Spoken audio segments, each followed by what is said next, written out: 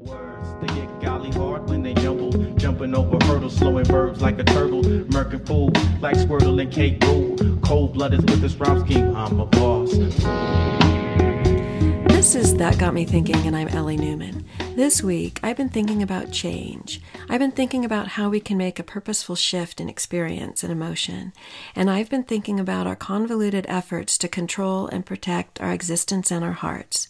These well-intended maneuvers, both physical and psychological, that keep us stuck, stressed, and depressed, but alive.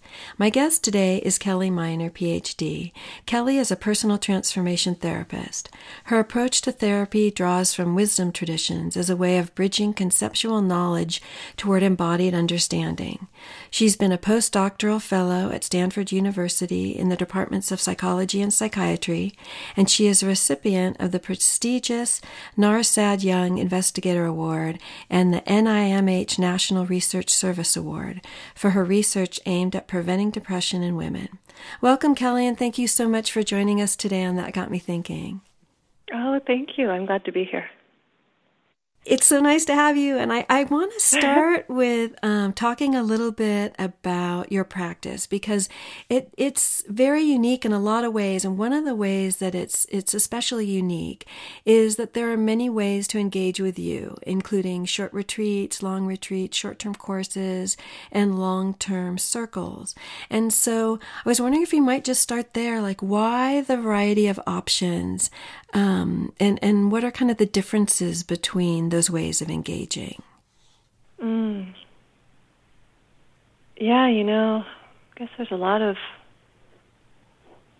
ways to approach that. One is I was a just traditional therapist doing one-on-one work with women, and on my own was going to personal retreats. So going off to the woods every month for 3 or 4 days by myself, going to 2-week silent retreat with groups, some more kind of spiritual practice.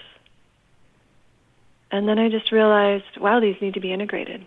Like not just for me, but they need to be integrated for my women, for my clients.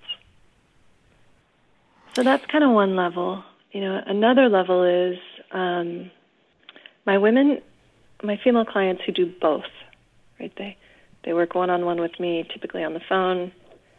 They're in a long-term circle, or they come to a weekend retreat. They just say that they get very different things, very different experience, very different growth from the different settings. So with me, they know me for years. They know and trust that I love them. I think in many ways they love me. It's a very much kind of one-on-one, intimate, safe, loving relationship. They come into my home in a circle and suddenly are able to see, all the ways that they shield their heart. When we opened, you said the convoluted attempts at shielding our hearts. So when they're in my home with a group of women, suddenly each woman gets to notice, wow, here's one of the ways I try to protect myself. I run around like a caretaker. I see someone's tea is nearly empty and I offer to fill it, when really I'd rather just sit here. Or, someone looks timid or afraid, and then I go to try to draw them out or ask them questions. Right? So in a group context, I think it's very powerful for us to realize, these are the ways that I move off my center. Like I move off just being my genuine being. 2-year-olds aren't doing that. 3-year-olds aren't doing that. They're not being anything other than who they are. And so in a group context, I think it's a really powerful opportunity to notice that.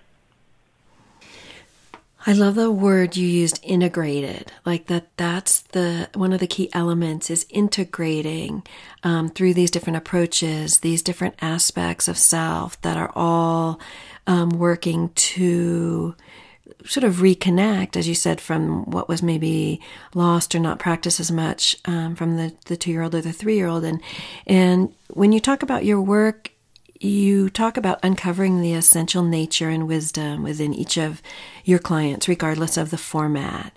And just listening to you speak, I can imagine like the different parts coming together for the individuals. From your focus, what are those key elements that you're working to integrate? Well, I guess, it's interesting. I haven't thought of that. I guess what I'm stumped on is that I'm working to integrate. It's so interesting. It's got me stumped. It's like a verb, like I'm doing it, as opposed to supporting them in doing it or facilitating them in doing it. And you use a lot of words to describe what you do. You said sometimes you're a hostess, sometimes you're a mentor, sometimes you're a leader, sometimes you're a coach, sometimes you're a psychoanalyst, right? So you've got a lot of hats in that magic bag. Yeah. I get what you mean. I get the question. It's just interesting that it's the first time I'm just struck.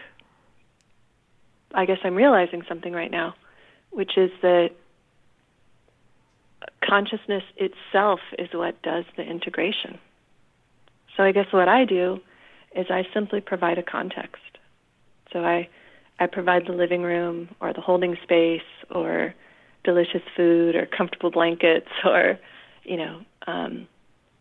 a space where the boundaries are set in terms of why we're here and what we're doing, which is noticing what is not me so that I can come to know what is me. And the integration of who I've mistaken myself to be, like my ideas of who I am, the integration of that with the realization of who I genuinely am, which is not my roles, not my adjectives or nouns or verbs. It's this pure consciousness, this life force energy that manifests as ideas and doing and roles and etc. I think by repeatedly being exposed in this context, those two almost seamlessly, effortlessly integrate themselves. So in an interesting way, it's the first time I've realized I think integration is actually kind of a very natural, even passive, natural, organically unfolding occurrence if given time and space. So how cool is that? Yeah. Right? So suddenly I think really what I'm providing is time and space, which I think is what I've been saying all along when people say, I was talking to Nellie, my assistant, the other day, and I was saying I want to have a weekend retreat for the women who are in the circles, and, these are the weekends, and these are the number of days. And she said, okay, like, what are we putting on the website? What is it that we're doing? What is it that you're teaching? And I said, I don't know, we're hanging out. And she said, Kelly, you can't advertise a retreat saying we're hanging out. Like, you have to have the purpose and, the function and the takeaway. And I was like, well, that is the purpose. That is the function. That is the takeaway is, we spend so much time together teaching and listening to one another and, kind of doing with one another, learning. And this is simply going to be the space where we be. And, we might spontaneously turn on the dance lights next to the barn and dance, or spontaneously turn on a movie and watch Under the Stars, or we might be napping, or we might be eating, or it might be often, nearly every day, there'll be time that I sit in the orchard and just kind of fall into a deep meditative state. And so I might be sitting there in a deep meditative state while people are reading books or drinking wine or napping, or I might be the one chatting and drinking wine and, eating cheese, and someone else might have dropped into meditation. Like just the space. The space, right? For the next authentic action that arrives and derives from inward. From being. Yeah, from being to happen. And so let's talk about that. Like, let's talk about and you've mentioned it already, the authentic self. And because I think there's less conversation about that than is warranted, and hopefully it's beginning to shift. But that is really the key, and people have different approaches of how we get there. But let's talk a little bit about what the authentic self is, and what it's like living from that place of our authentic self, and how that shifts our lives, and then we'll kind of dive more deeply and play with it. Yeah. Well, again, I think that's a place we can enter at so many points or levels. So I think the way I experience authentic self is really through its opposite. It's so much more notable to me, palpable to me, when I'm living or moving from someplace other than my naturalness. I would call it contrived. To me, it feels contrived. It's so... There was a circle at my home on Sunday, and someone walked through the room, and we were taking a 5-minute break, and I was sitting, petting my dog, resting, and when she made eye contact with me, I felt myself smile. And I could feel the contrived nature. And I love this woman. I haven't seen this woman in 16 months since Shelter in Place. Our circles have moved online. She walked through the room. My heart lifted. I felt so much love for her. And I could feel that the muscles in my face kind of forced a smile. It was so interesting. And as soon as I noticed it, the muscles dropped, slack. I can feel love for her as she walks through the room without kind of forcing a smile. It was so extraordinary. It actually speaks to some of the power of the circles, is because the context, we have a full day set aside where the boundary, the context, the invitation is to notice when I move in a way that's contrived, whether that's the personality. In my case it was smiling, because that's what you do when someone smiles at you. As opposed to allowing myself to remain in a relaxed state without any attempt to kind of force a relational smile or a relational cue. So often for me, authentic self, I don't know that there's any way to move toward or work toward authentic self, because it seems to me that you kind of start with the wrong foot, right? It's almost like an inauthentic, right? It's a striving attempt toward naturalness. But instead, man, it's painfully easy for me. Right now, I can feel anxiety. Mm-hmm. I can feel striving. I can feel wanting to speed up my response for fear of having a gap that's too long or silent. Or so to really recognize that all day long, every human being is living with this. The not it, right? That's what I'm hearing you saying. Like it's so much easier to identify the not it, and you can notice when it's the it, but like the not it jumps out at you first. Like, okay, this is not authentic self, because it feels different. It feels, as you're saying, contrived or put on, or a habitual pattern in some way. And what I heard you just do, describe in that moment was, and I want to talk about this a bit, and I also want to talk about later on the difference between the striving and the expansion. So that's on my outline, and we'll get to that because it's so important. But what I heard you describe was, what you did in that moment was genuine relating to self. And that seems like a linchpin to living a more authentic and expansive life. So maybe we can talk a little bit around that, as like what it is and then what blocks it. Yeah. Well, for me, I think for each person will be different. For me, a big concern is that I will somehow inconvenience the other. And if I inconvenience the other, they'll be upset. And if they're upset, they'll leave. And if they leave, I'll be alone. So abandonment. I think for most of us, this is just my way of looking at it, is that the risk of genuinely relating to my own being, especially in the company of others, which is where authenticity seems to be a concern, is when it comes to others. Most of us, when we're alone in our homes, we pretty much do our own thing.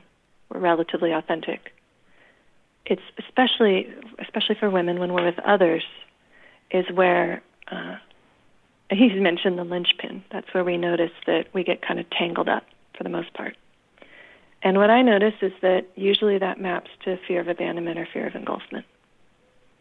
So somehow, you said not it, if somehow how I am genuinely in this moment is not okay, basically it tracks down to mommy or daddy won't accept me as I am.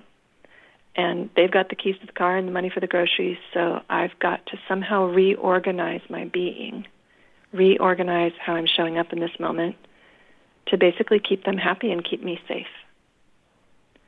And I really, at least my experience with myself, is that when I'm in the presence of another person, this is very much alive. Usually it's quite deep under the surface, but it's there.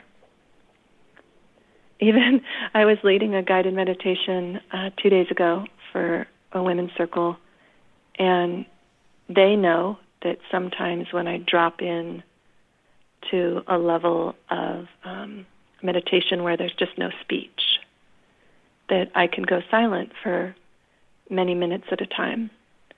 And I share with them that I sometimes feel anxious after the meditation that I wasn't guiding them enough, or that I wasn't using enough language, or do they get bored when I'm silent for a long period of time, or do they get confused or distressed? So to me, it's this sense that genuine relating to the self has this deep vertical kind of orientation. And that will feel initially like I'm risking the horizontal connection with the people around me. It turns out that's not true. It turns out that as I relate profoundly, deeply into my own being, my heart, my gut, what the body, what the emotions are experiencing, if I relate deep enough, there's this almost magical, paradoxical effect where I'm profoundly interconnected horizontally with the people around me. But of course, the personality, the ego, was developed as a reaction to the fear that might not be true. That if I'm just who I am, mommy and daddy might not love me, and that could threaten my existence. So I kind of always stay on the surface. Sometimes I think like a water bug. I stay on the surface. I don't relate too deeply to my own being, my own self, my own preference, my own desires, my own feelings, my own thoughts. I kind of stay on the surface. I stay relating outward in order to attempt to stay safe, which is kind of heartbreaking, really. So I want to invite our egos into the conversation, because one of the things when I invited you on this show, I said I really wanted to talk about was how we befriend the ego without letting it rule the roost. And I was thinking about when you said, we mostly abandon our authentic self when we're with other people. But I know I tend to, and I'm sure others do too.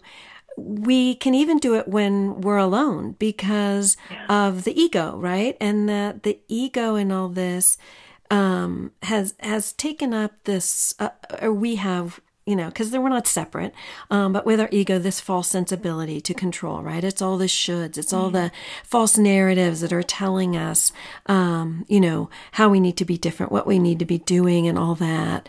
That's maybe a little separate from our authentic desires in any moment, or can be, because it's got these ideas of what we need to do and who we need to be and how we need to be to stay alive, right? To survive.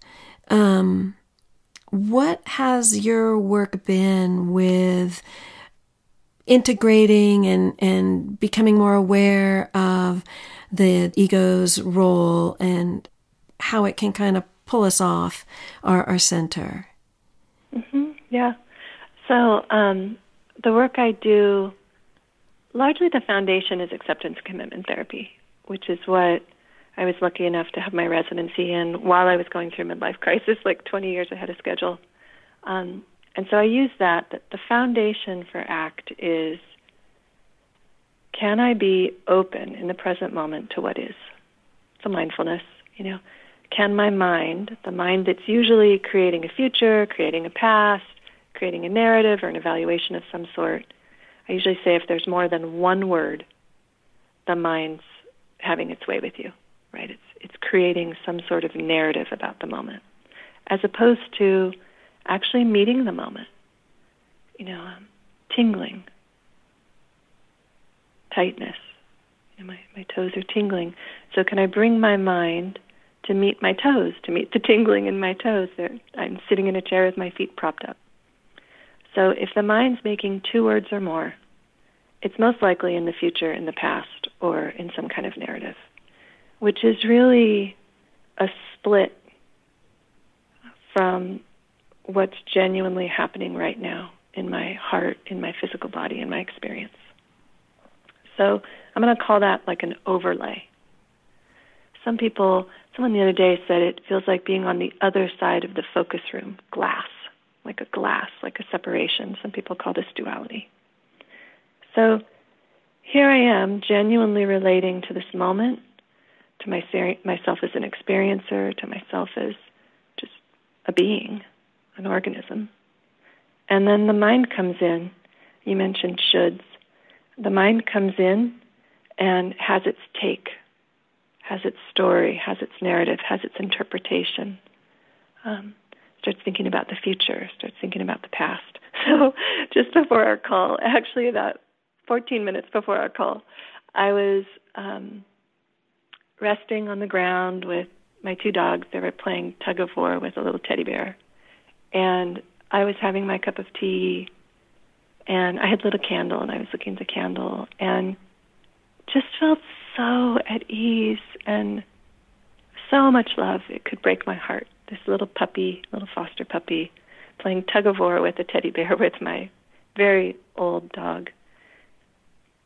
And truly it felt as though my heart could burst. And then my mind came in and said, well, I guess I should go set up the room for this call. And in a split second, this openness, connection, genuine relating to the beingness, felt sense, was closed down momentarily by a thought of what I should be doing rather than this, to make me safe in the future. Now, part of the work I do about reclaiming authenticity or reclaiming naturalness is that thought doesn't have to successfully foreclose on what I was feeling in the heart and the body. I can actually train in experiencing that thought, the sound of that thought, as no different than the sound of birdsong, which was outside at the time, or the sound of these dogs, kind of wrestling with this teddy bear. So what can shift is the mind that is interpreting the present moment, that overlays a should, overlays a thought. I can just hear that and witness that as thought. It's like an option. It's just like an additional stimulus that occurs. And in this case, I got a little uptight for a split second, like, oh, yeah, I started to buy the thought. And then realized I had 14 minutes. That's how I knew it was 14 minutes, and relaxed back down into my tea and the tug of war. I actually took a photo of the dogs and sent it to my daughter. It's her puppy. And, after a few moments, got up and made my cup of tea to come sit with you. So I guess it's, what ACT offers and why I find it really helpful is it provides a teaching and a framework for, look, there are these thoughts. And if we're not careful, if we don't have perspective, we can just experience thoughts as reality. And in any given moment, a thought can come grab you by the throat and drag you out of your genuine experience of your heart and your body, usually connectedness with others and with self, and foreclose on the moment. And instead, we can begin to recognize that thoughts are just thoughts. I mean, they're just like a 200 millisecond neural transmission through the brain. They're so tiny, there's no brain imaging machine that can catch a thought. You have to bundle like 30,000 thoughts together to be able to see it on an MRI machine, on an fMRI. So here's this really powerless neurochemical electrical transmission, a thought. You should really get up and get ready for this call. And on the other hand, if we don't see it as that, it's so powerful it can completely foreclose our life, foreclose our heart experience, our genuine relating to being, genuine relating to preference at any given moment. Because without the awareness in that moment, what you would have done is reacted to the thought without having that moment of choice that came in, of awareness and then realization and then choice, right? Yep. So you could act rather than react just automatically from the thought. One element that's then now for me bringing into this mix is then how we can trust ourselves as our own authority and reassure the ego when it arises and feels threatened, because that all happened in that moment for you. Yeah. I'm not really into reassuring the ego. I mean, sometimes I am. Sometimes I tend to laugh, and the way I work is a little maybe sometimes seemingly unprofessional. I make lots of jokes and laugh and play with the ego, and so I'll sometimes, joke about saying to the ego, like, yeah, I know, that's important, we'll get to that later. But really, I'm not into trying to argue with the ego or talk sense into the ego or convince the ego or really be instrumental in any way. Really what I've learned is if I can pause and see thinking, see the mind, see the pattern, see the ego, see basically the part of my mind that's trying to protect me at all times, right? It's misinformed. It doesn't work most of the time, but it's trying to protect me. It's got good intentions. If I can just see that for what it is, it's an aspect of mind attempting to keep me safe that really topped out by the time I was 8 years of age, right? So that's its maturity level. And it runs on nothing but fear. If I can see that and periodically choose from some place other than that, kind of like a let's see approach, right? Then what I notice is that the ego is absolutely always watching, always learning, always wanting to learn. And so it'll come to realize, oh, actually this other way works out. I'm not quite there yet in the call. And maybe after we hang up today, I'll realize, oh yeah, see, it was okay to stay on the floor playing with my dogs. Probably even good. Yeah, I didn't have to, get up and prepare or whatever. Actually, the best way I find that the ego kind of learns is when I follow its advice and it doesn't work. And more often than not, I notice that the thing my mind attempts so hard to do to keep me safe usually backfires. And I have an example. I hope my husband would be okay with this. There was a circle, first time our circles came back in person since shelter in place. And my husband really wanted to help set up. And he's so genuine and so sweet. He has a lot of caretaker energy in him. And so he's in the kitchen, and there's 3 women, and we've got it pretty much set. And he says, I really want to help. How can I help? And he's got this little boy energy. And we women kind of looked at each other like, we got to get him out of the room. And I said, sweetheart, we've got it. Thank you. And he said, no, I really want to help. And I said, no, honey, really, it would be, the best help would be if you just take the dogs, go to the barn. So he comes back a few minutes later, and he's picked, I think it was 200 figs. This huge basket of figs. And it's 5 minutes before the women are arriving. And he says, I picked these figs. What can I do with them now? And so I looked up in the cupboard, and I said, well, you could put them in that bowl. Okay. My ego was just trying to kind of get him out of the way. I was trying to divert his attention to kind of get him out of the way. His ego was trying really hard to help. And so he went to get the bowl, and as he opened the cupboard, knocked the coffee pot off the counter, and it breaks in a million pieces, and coffee goes everywhere, which, is like another 10-minute cleanup. And he was trying so hard to be helpful, and it was coming from pattern. There was genuine desire, but it was also coming from his personality pattern. My genuine response would be to walk over, look him in the eyes, and say, I love you so much, and the last thing I want is you in this kitchen. Right? Like, please go. Like, I don't really know what to do with these 200 figs right now, But my pattern was that might break his heart. I was afraid to break his heart. So I kind of distracted him with the task, which I thought would be helpful. It wasn't helpful. So both of our egos got involved, and it ended up costing us like 15 minutes and glass on the ground and coffee, and we co-created that. So what got in the way of me being able to just genuinely, as I am most of the time in our relationship, able to look him in the eyes and say, sweetheart, I feel your genuine desire to help, and I love you so much, and I appreciate that. And what would be most helpful is if you would take the dogs and go. Like, what's scary about that? So for me, the scary part is he'll be heartbroken. So my ego pattern is, if I'm just my true self, it could hurt feelings.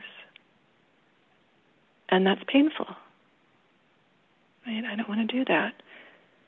But then what I really find in my life is the more I try to not hurt people's feelings, the more it backfires. And I never really give myself a chance to see that relating from my genuine heart, my genuine preference, I never give myself to see that that's actually what, quote unquote, works. That when I'm genuine and I express from my heart in a genuine, loving way, some people will appreciate that. And then we have genuine intimacy, genuine love. Even if their feelings might sometimes be hurt, we can still relate and love through that. But the more the ego comes in to try to protect me, try to keep people liking me, try to not hurt people's feelings, try to keep them with me, right? Avoid abandonment, avoid engulfment. The more I do that, I don't have the opportunity to see that it doesn't work. Right? Or I don't have the opportunity to see that genuineness actually, quote unquote, works. So let's talk a little bit about dynamic tension, right? Because I think everyone listening, we can feel that dynamic tension in that moment. And the choices there, right, of staying with the discomfort and genuine relating, and then reacting with a authentic response. And the challenges with that, and you just described sort of what they are intimately in that moment, but I'm thinking about the cultural pressures and kind of patterning that come from a society that's focused on, avoiding discomfort, resisting it, numbing it. And so the aspect of being able to learn to stay with the uncomfortable feelings long enough for that genuine relating to happen, and from, if there's an action that's taken, to come from that. Yeah. What just crossed my mind as you were speaking was, you said avoiding discomfort. And what crossed my mind is the sincere relating to self, sincere investigation within oneself at a moment of that discomfort, of turning inward. What is the nature of this discomfort? What is the root of it? And, for each person, at any given moment, it'll be different. shot through my mind just now was, will I be loved? Will I be held in love? Will I be safe? Whether the dynamic tension is across from another person, or whether the dynamic tension is just within my own self, sitting alone by myself somewhere at any given moment. So, I don't know, I know people are kind of throwing around a term, radical turnaround, lately. I don't exactly know what they mean, but it crosses my mind that this is a radical turnaround. When I feel discomfort, rather than going out and away from that discomfort, what happens if I make a U-turn, stay with myself, or return to myself, and investigate what is the nature of this? Essentially, what am I afraid of, or what's the nature of this discomfort? I love the term you've used in relation to that, which is gentle curiosity, right? Right, as part of that turnaround, to have this gentle curiosity without judgment of on sort of all levels, right? Physiologically, the feeling, emotionally, and then the mind as well. Like what is just really being with in all regards in that moment. Yeah. And where does that lead? And that will break one's heart in precisely the way that is necessary. So for the first 8 to 10 years of my private practice, there was a term that I was using. I was calling it bittersweet grief, because I just had no other way of describing it. And it would resonate with my clients when they would experience it. Once they experienced it, they're like, bittersweet grief, exactly. So it's kind of like, as I stay with myself with that curiosity, loving, gentle, intimate curiosity, at precisely the moment I would have left myself, I would have gone into the pattern. I would have tried to stay safe. I would have shoulded or had to or needed to or, done the pattern. So instead, I stay with myself with this gentle curiosity. What will be inevitable is, I want to feel this before I... Well, I'm reminded of Derek Walcott, where he says, you will essentially meet yourself, greet yourself at your own mirror. So you'll meet the genuine being that you were about to divorce, you were about to leave, you were about to split from, right? So you'll meet that being, and then the heart breaks for all the times you've left, all the self-betrayal, all the time lost, all the time that you related from personality pattern rather than the depth and truth of your being at that moment. So it's wild. It's like falling in love with oneself and simultaneously experiencing the depth of heartbreak for all the times that I was not in love with myself. I ran away from myself thinking that myself was not sufficient at that moment. I just saw this movie. I rarely watch movies, French Exit, with Michelle Pfeiffer. And there was this line. It was extraordinary, where she's speaking to her son, and he basically says, what was it like at the moment of my birth? Like, what did you experience when you looked at my face? And she describes feeling profound heartbreak. And it caught me. She describes, and what I experienced was the totality.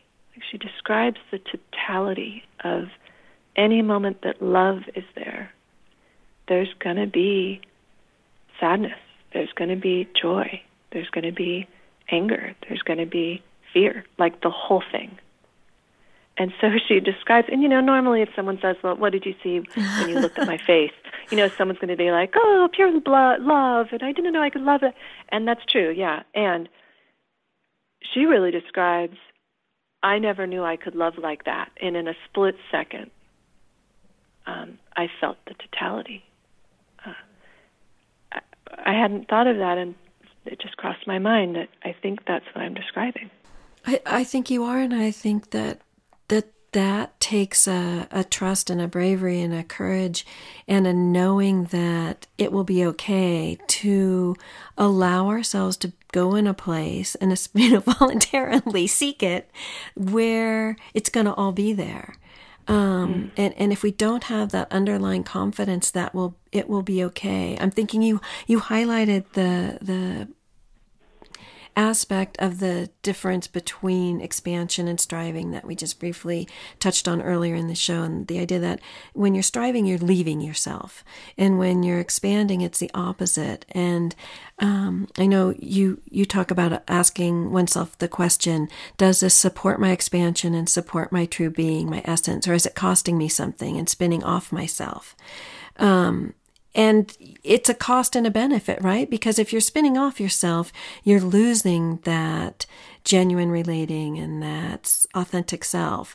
But maybe you're saving yourself from the flip side of that, which is the immensity or the totality of emotion and experience. And if that's too scary, if we haven't learned that that's actually a safe place, even in its immensity, it does make sense that we might try to organize our lives to avoid it.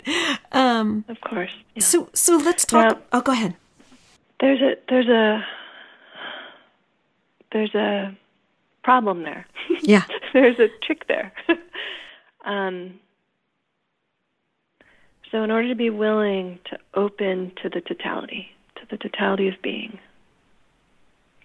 which the mind, the ego, can't do, right? It can't exist there. The mind deals in two-dimensionality, kind of categorically arranging, being here but not there, right? So that's not the totality. So the mind that attempts to keep us safe can't really rest in the totality of what is. So the tricky part, the quote-unquote problem, I think maybe this is the nature of the work I do, is how do I invite someone to resting into the totality? Knowing that there's no way I can assure them it will all be okay. Because the totality doesn't deal in that kind of currency or that kind of language or that kind of reassurance. Right? So lately what I'm realizing is I think that's the magic of the circles. When the circle's been going about a year and a half, something extraordinary seems to happen, which is at some point I'm just leading a guided meditation, and someone will break into tears, and bliss tears, joy tears, and say, what did I just experience? So it has to be in hindsight. Language for the experience has to be in hindsight. And I'll usually describe self as content, self as context, and pure consciousness, so 3 levels of awareness. And they'll usually say, whoa, that was pure consciousness. And what we find is that when one woman drops into that state for just a few seconds or a few minutes, other women in the circle sometimes drop into that state as well. But what's really, really important, and I think the only reason it's happening, is that I've not pre-described it. They didn't sign up for a circle so that they could drop into pre-consciousness or pure consciousness, right? It's not something we were striving for because you can't strive for it. The ego can't take us where the ego can't reside. Right? So how do we assure the ego that it will all be okay? Well, we can't really. And instead, I think all we can do is maybe be with some people who are used to resting in that way and who can talk with us about the fears along the way and validate and relate and kind of normalize the fears along the way without making any attempt that it'll all be okay or convince that it'll all be okay. Let me try that over. So I'll tell you, some years ago, maybe this was 8 years ago, I was having this experience where in meditation, but I would say spontaneous meditation, I'd just be walking somewhere and have a felt sense that if I stayed in the totality 1 second longer, I would dissolve, like literally disappear, like evaporate from the planet. And part of me knew, of course, that this wouldn't happen. And in that moment, I was so terrified over and over. This was happening many dozens of times per day. I was absolutely terrified. And I'd pop back into duality. And so I was visiting my spiritual teacher, Lama Palden. I was visiting her at least once a week, and I'd sit on her sofa and tell her the fear. And, with time, I realized, of course, that I didn't dissolve, and that it was not only perfectly safe to rest past the dissolution, but that's where I felt profound wisdom, love, power. It was, in fact, the safest place or state in which to be. But after the fact, what I realized is Palden never once said, "You're not going to dissolve." She never once said, "It's all going to be okay." She never once said, "Don't you know I've been resting in that state for like 40 years? I'm still here." She never once said any of that. She never tried to convince me. She never tried to change what I think. She never tried to get me to kind of trust her. But she would trick me. She would say, "I don't know exactly what you're describing. Can you describe it again?" She was tricking me. So I'd close my eyes and I'd feel into the state so that I could describe it to her. And of course, I'd experience that state again in her company. And then I'd usually open my eyes and go, "Oh, well, it doesn't feel scary now." And she'd just smile, right? She never tried to reassure. She never tried to convince. She never tried to get the ego's buy-in, because the ego's not really going to buy into this. It's not going to buy into, let's rest in that state where you dissolve, right? Like, it's not going to buy into that. So lately, what I'm playing with, I think this is maybe my specialty, is how do I rest into the openness, the supreme openness to what is, which necessarily means in the face of not knowing what will come next. So how do I rest into a state where I'm not preconceiving?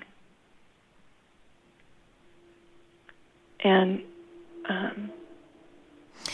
I'm hearing that her work and your work are what you mentioned earlier about supporting the going into and the being with, rather than the coercing, controlling, protecting, or convincing, right? It's supporting the going into. And I want to talk just in our last few minutes about anxiety. And as you were just describing, you were having, that's anxiety throughout the day, this thing. And there seems to be, and I'm interested to know if you feel like it is unprecedented or growing level of anxiety, especially among, and I mean, I think it's all ages and maybe people, all ages, and but especially I'm hearing it more and more among the sort of younger generation, the late teens, the early 20-somethings, maybe all 20-somethings.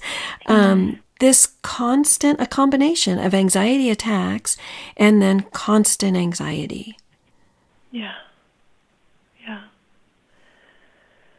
Well, a friend of mine said the other day that she's sensing, she's quite an intuitive woman, this force of being driven to distraction and its effects on everyone. And especially, of course, a generation that was raised with distraction, where even things like scheduled play dates and all of this, where there hasn't been much time to be bored, to rest into what is, or to just be with oneself, maybe in nature or with a book. Right? There's so much kind of competition based on what other people are doing at this moment through social media or comparison mind, or competition to get into college, or all of this. It's like the bar is just set higher and higher and higher for striving. And being as one is doesn't seem okay. So what I play with, my daughter's 20, and when her friends hang out, if they talk with me about fear or anxiety, I always play with, how is it to simply discover what you feel about this? And people throw around the word feel all the time, and then they describe an opinion. Well, I feel like that isn't XYZ. I don't mean that. I mean genuine feeling. Like at any given moment, when I'm feeling anxious, which probably isn't really a feeling, they're probably meaning I've got a bunch of thoughts. Sometimes I play with, well, how would it be to just take 60 to 90 seconds and bring your mind into the physical body, single words, and see what you're actually feeling? Tightness, tingling, heat, racing, fear. And of course, I've invited them into a trick, which is that if they can bring the anxious mind, whenever one of us is anxious, it's because we're thinking of the future, whether we realize it or not. And so the trick is you've baited the anxious mind that's going to the future into the physical body with single words in this moment. And of course, after 60 to 90 seconds, that person is surprised that they feel much more relaxed and at ease and in power. They've kind of returned to themselves. And then at that moment, they might have a chance at genuine relating to self. What is it that I want at this moment? What is it that I feel at this moment? Who am I at this moment? And I don't know, I think that could really help this generation. I don't know that they've had much space for that. Yeah. I'm not talking because I'm like, okay, that's it, we're done. That is like the most perfect, I think, guidance of response to that. And I guess then the things that I'm thinking about is all of the things you described leading to that are all things that are associated with external striving and pulling ourselves out of authenticity and the authentic self and away from that. And these kids' lives have been focused with that in every or so many aspects from the beginning that we shouldn't be surprised that then that's where they've landed. And I guess maybe my last question in just these last couple of minutes would be in conjunction with that, I'm thinking about the response of psychiatry from what I've seen thus far to those kids are, let's put you on, oh, you've got ADD, let's put you on Ritalin. Oh, you've depressed, let's give you, antidepressants. So you have anxiety? Well, here's some Xanax. And so what is the alternative for people listening who either have, anxiety, depression themselves or have people in their lives who do, of finding a therapist, how to go about finding someone that's a fit and that, is less likely to put them on a medication in their first visit? Yeah. This is a topic actually so close to my heart. So I was at Stanford transitioning from postdoc to junior faculty and truly had a life crisis, like full-blown midlife crisis early, where everything I had planned for my life fell apart within a matter of minutes. And life as I knew it, profound loss. And then actually just a year later had death experience. So it's so close to my heart because everything fell apart. There was this profound rupture. And then I could grow, right? Then I could reevaluate. Then I could return to myself. Then I could question my life. Then I could rebuild and essentially wake up to the anxiety I was experiencing as junior faculty, as postdoc, in my marriage, in the life that I was living that I wasn't quite aware of myself, right? So this is a growth model. Growth model is when distress, dis-ease, usually ruptures our life in some way where we just can't keep on keeping on the way we were, right? Our attempts to adapt no longer work. And we have what some people call the dark night of the soul, or a spiritual emergency, or it might appear to be a psychiatric crisis. And sometimes it's genuine and true that there's a biochemical imbalance and that psychiatry is absolutely what's necessary and most helpful. And sometimes it tells us that we've been living our life in a way that is not genuine, that is not true, that is not in balance with the way that I am as a being. And we can only do that for so long before the whole thing falls apart, the whole thing ruptures. So a growth model, and any therapist that works with a growth model works with the fact that when someone's in crisis, that is the starting point, that is the portal. It's actually necessary that there's this crisis, there's this rupture.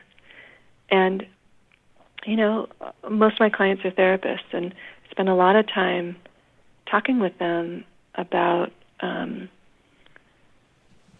can the therapist find ground and stability in the fact that their client is falling apart in a rupture, right, as the beginning and necessary element of the growth process.